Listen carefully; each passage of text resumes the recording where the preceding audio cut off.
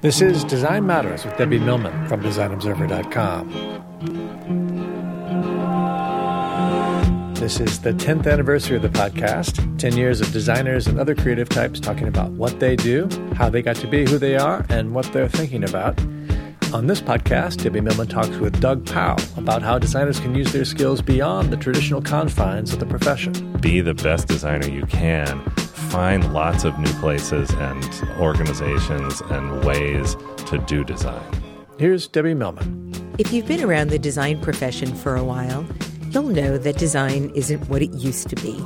Designers are working in capacities that would have been unimaginable 30 years ago. They're working for social change, they're starting businesses, and they've reshaped the way business itself is done. Doug Powell has written about this phenomenon, and he exemplifies it as well. Currently, he's the design principal at IBM. He joins me now to talk about some of the many things he did before he got there. Doug Powell, welcome to Design Matters. Thank you, Debbie. It's great to be here. Thanks for the invitation. Absolutely.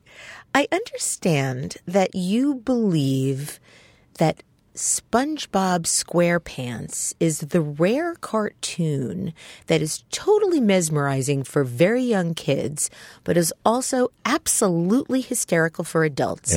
And I'm curious as to why you feel that way. It hits the sweet spot. It is absolutely a miraculous feat. Yeah, I love SpongeBob SquarePants. I was totally introduced to that show by my kids.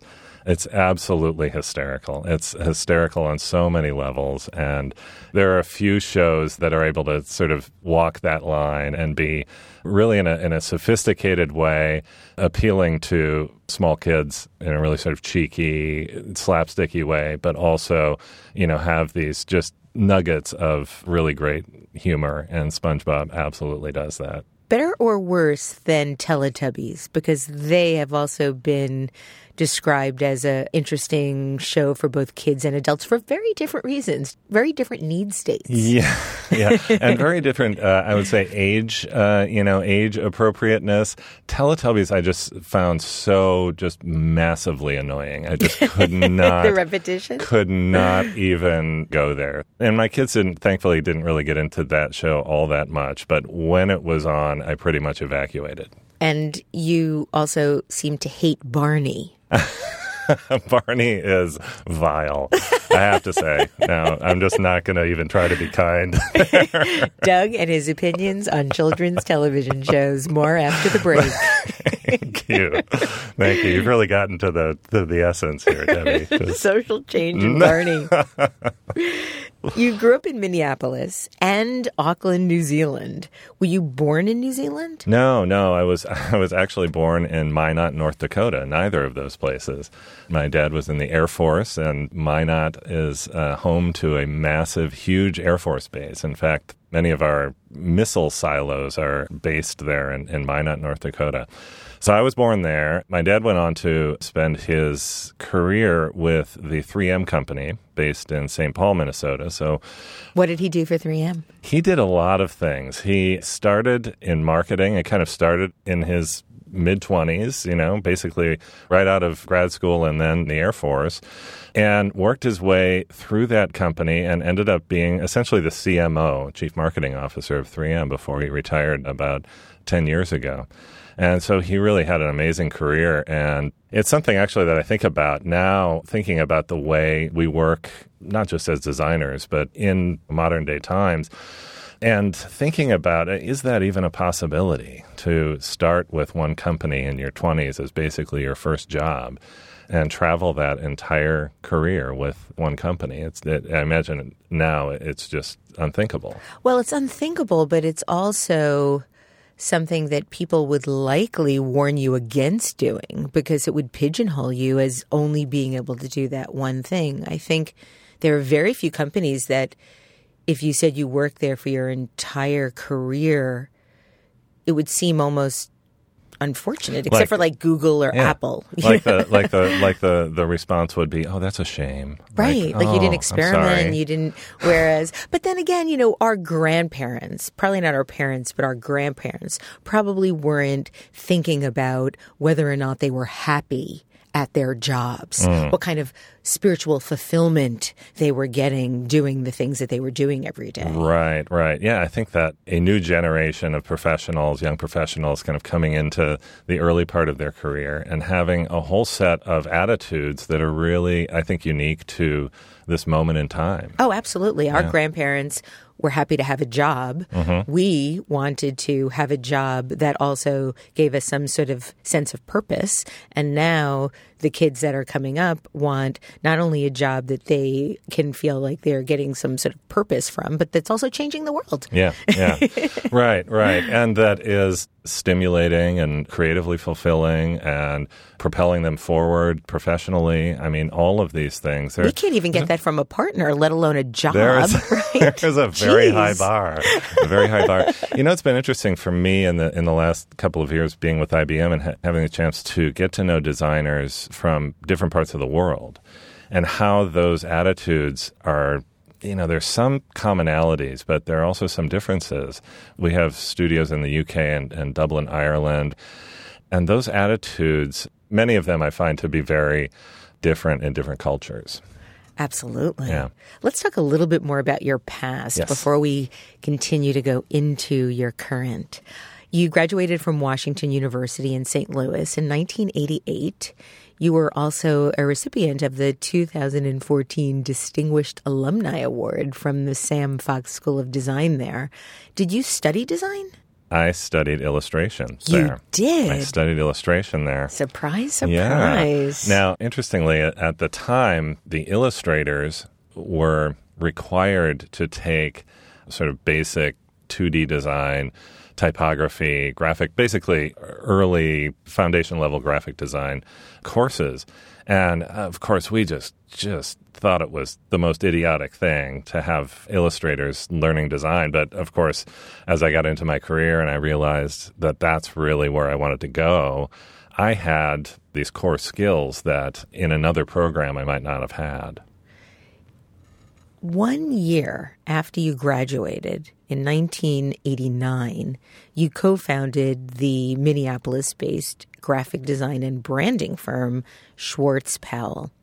But you just finished school. What gave you the sense that you could start your own company so soon after entering the job market? It was a combination of things, and I give almost all of the credit to my ex-wife, Lisa Schwartz, who was my business partner and life partner at that time. And you know, it was a weird time in design and in the economy. We were kind of coming out of a recession. The job market was rough, but there was still work out there. So she found that there was, you know, ample, at the time, kind of freelance project work and started kind of growing a practice. And I joined in the early years. It was kind of working after hours and then joining her full-time about 1990. So what were you doing between...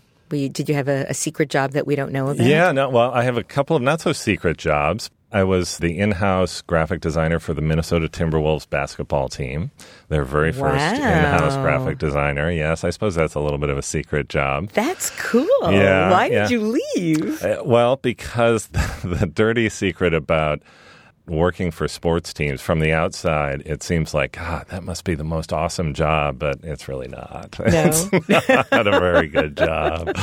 And, Well, so... the Timberwolves, they're an okay team, right? Yeah, no, they're not. No. It was a hard job. I was kind of the guinea pig, the first person to have that job there, and, you know, anyway. In 2002, your life changed for a lot of reasons. Likely the biggest was that your then 7-year-old daughter, Maya, was diagnosed with type 1 diabetes. That must have been terrifying. That was not a fun day. That was one of the worst. And everything changed in an instant, which is part of the cruel nature of that particular disease is that with type 1 diabetes, there's no question. At one moment, your kid is feeling kind of fluish and sick, and you're kind of wondering what's going on. And then, you know, they do a finger prick blood test, and the nurse walks out of the room and comes back in a minute and a half later, and boom, you know, this is what it is. It's diabetes. It's never going to go away. Everything has changed at that moment.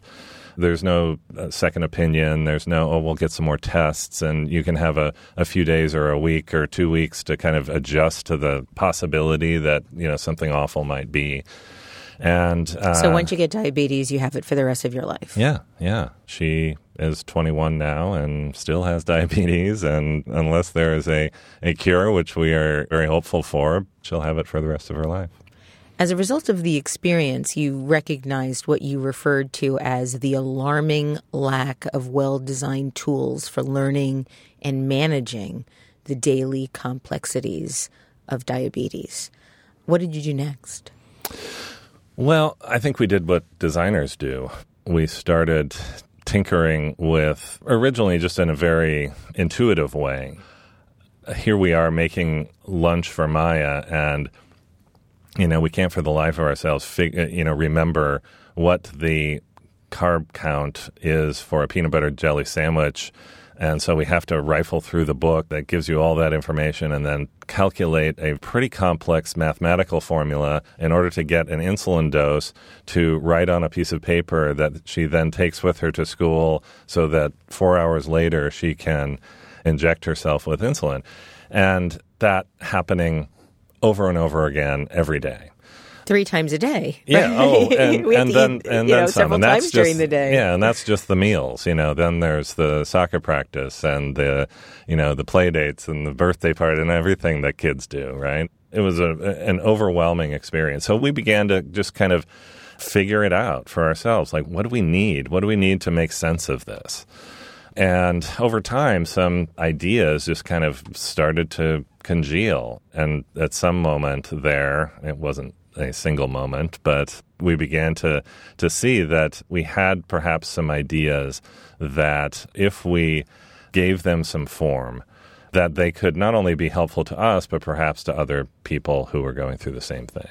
So you designed and created Type 1 Tools, which is a line of kid-friendly, intuitive educational products with a real emphasis on graphics and simplified information.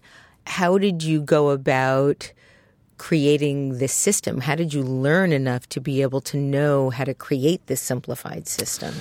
We talked to a lot of people. The people who know the most about diabetes are the nurse educators who are working with people with diabetes all the time. And so this small community of diabetes educators and nurses became a really strong resource for us.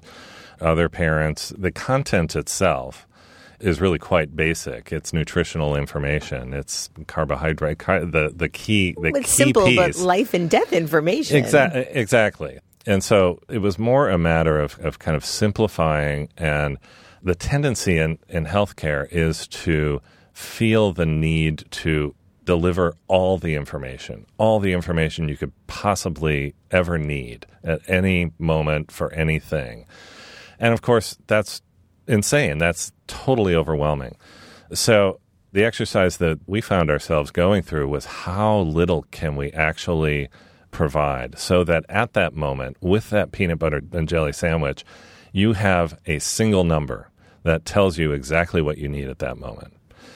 That was a real sort of insight, really simplifying that because you've got all these other things going on in your head, and really what you need is one stupid number.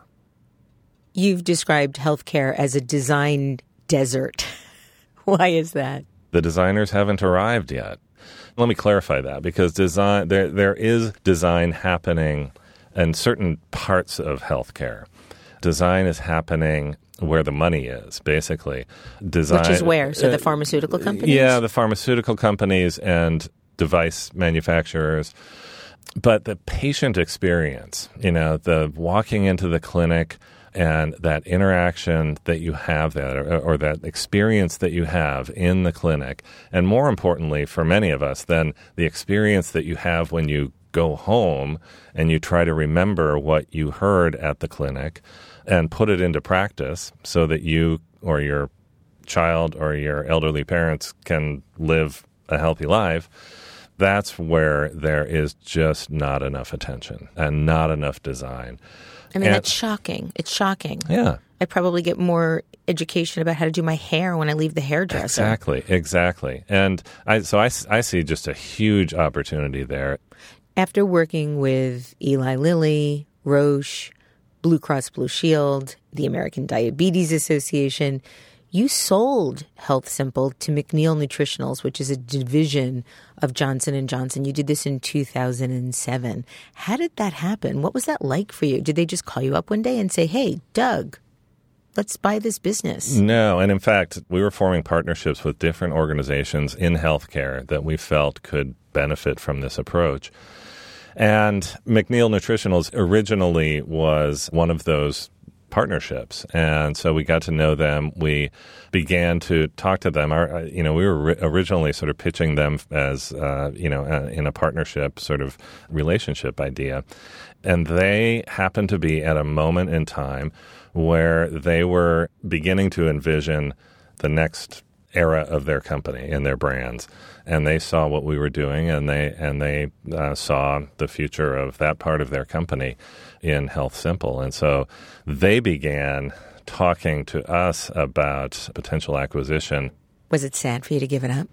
Yes. Oh, yes. It was a very, there were a lot of mixed emotions there. I mean, we really felt, we struggled with it. And there were a lot of things that I think we wanted to do with the business that we knew we couldn't do if we gave up control of it. It was 2007, which, if you do the math, was right before 2008, which, if you do the history, was not a very, not a very fun year for many of us economically. So there were all sorts of sort of forces at play there that we were trying to make sense of and make the right decision around. Are you happy with the way the brand has evolved? No. That's part of what you do when you go through that process, is you lose that control. In 2013, you left your business and Minnesota to start an entirely new chapter in your career at IBM in Austin, Texas. Before we talk about what you're doing there, I want to talk a little bit about reinvention. I know that the themes of restlessness and reinvention are particularly important to you. And it seems from the different aspects of your career, you've always pushed into doing something that you almost weren't quite trained to do or educated to do, but yet felt capable of doing. So what was that about, that big giant shift? Yeah, that was a big giant shift. And yeah, I think there is a pattern in my work that has been about sort of an impatience and what I think of it as is, what more can I do? And what more can we do as designers? Not being satisfied, I guess, with the role that has been handed to us, right? And really always trying to stretch that. And that's an intrinsic part of your nature, Doug. And I think about where that comes from. I didn't know Tibor. Never met him in person. But Tibor Kalman, the founder of M & Company. But I had an intersection with him at the 1989 AIGA National Conference. Oh, when he did the debate with Joe Duffy. In San Antonio.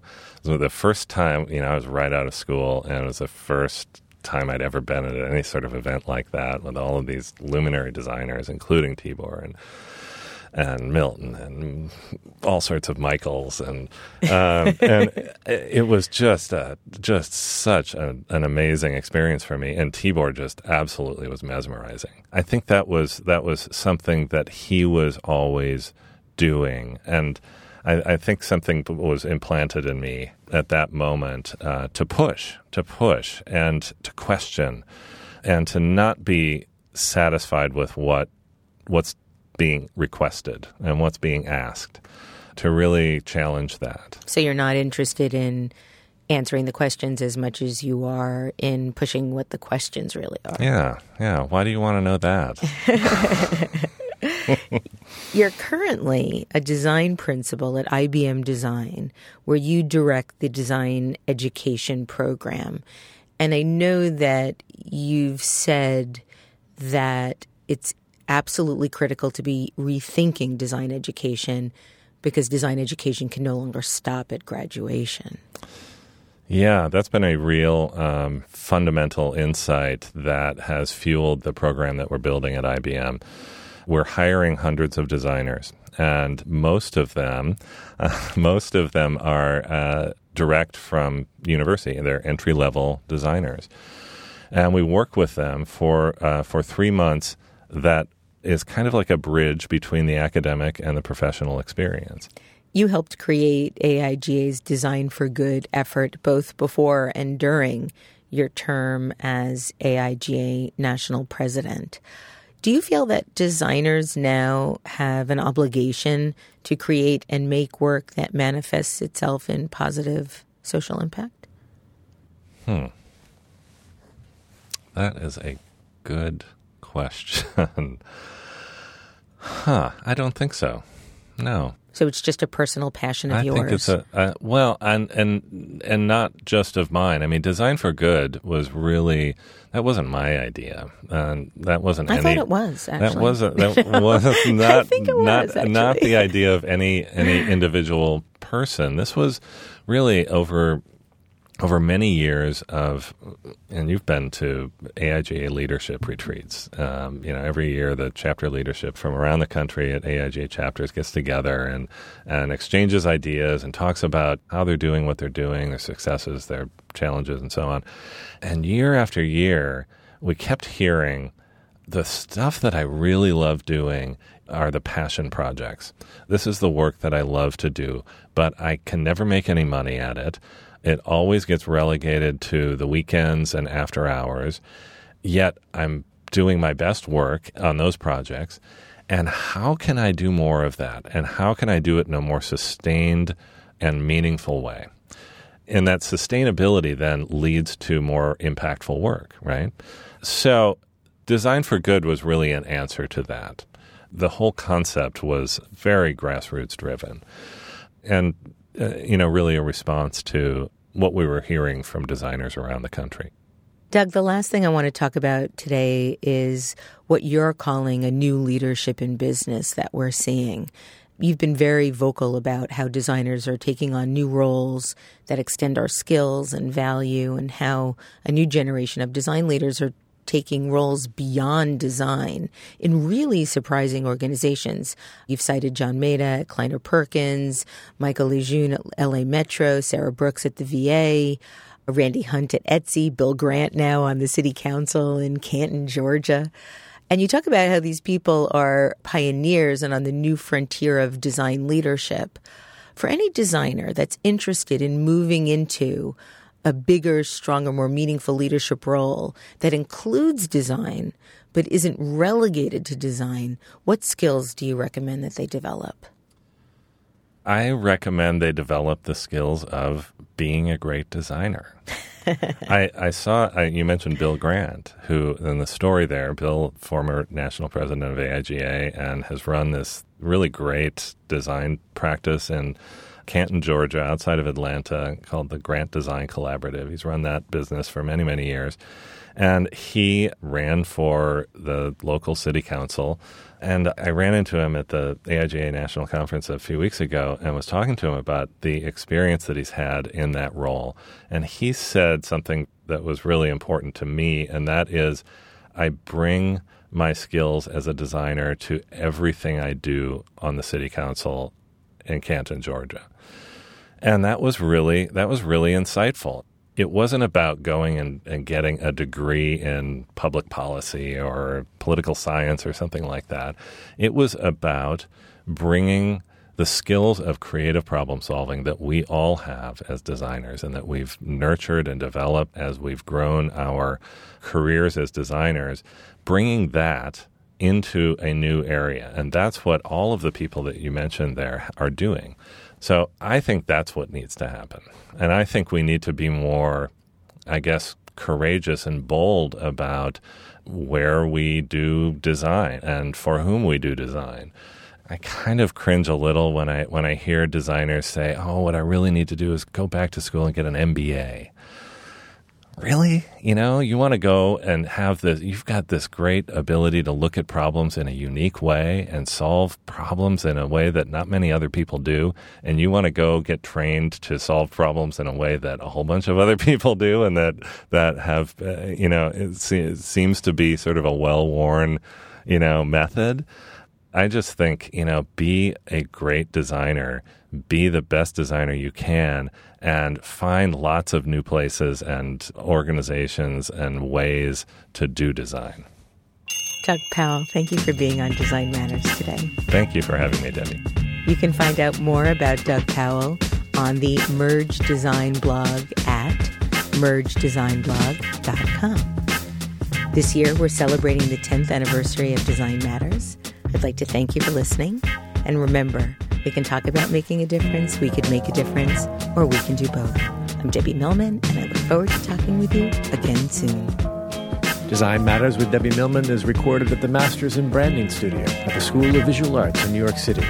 It is produced by Curtis Fox Productions with technical assistance by Rainey Ortica. The show is published exclusively by DesignObserver.com. You can subscribe to this free podcast in the iTunes Store.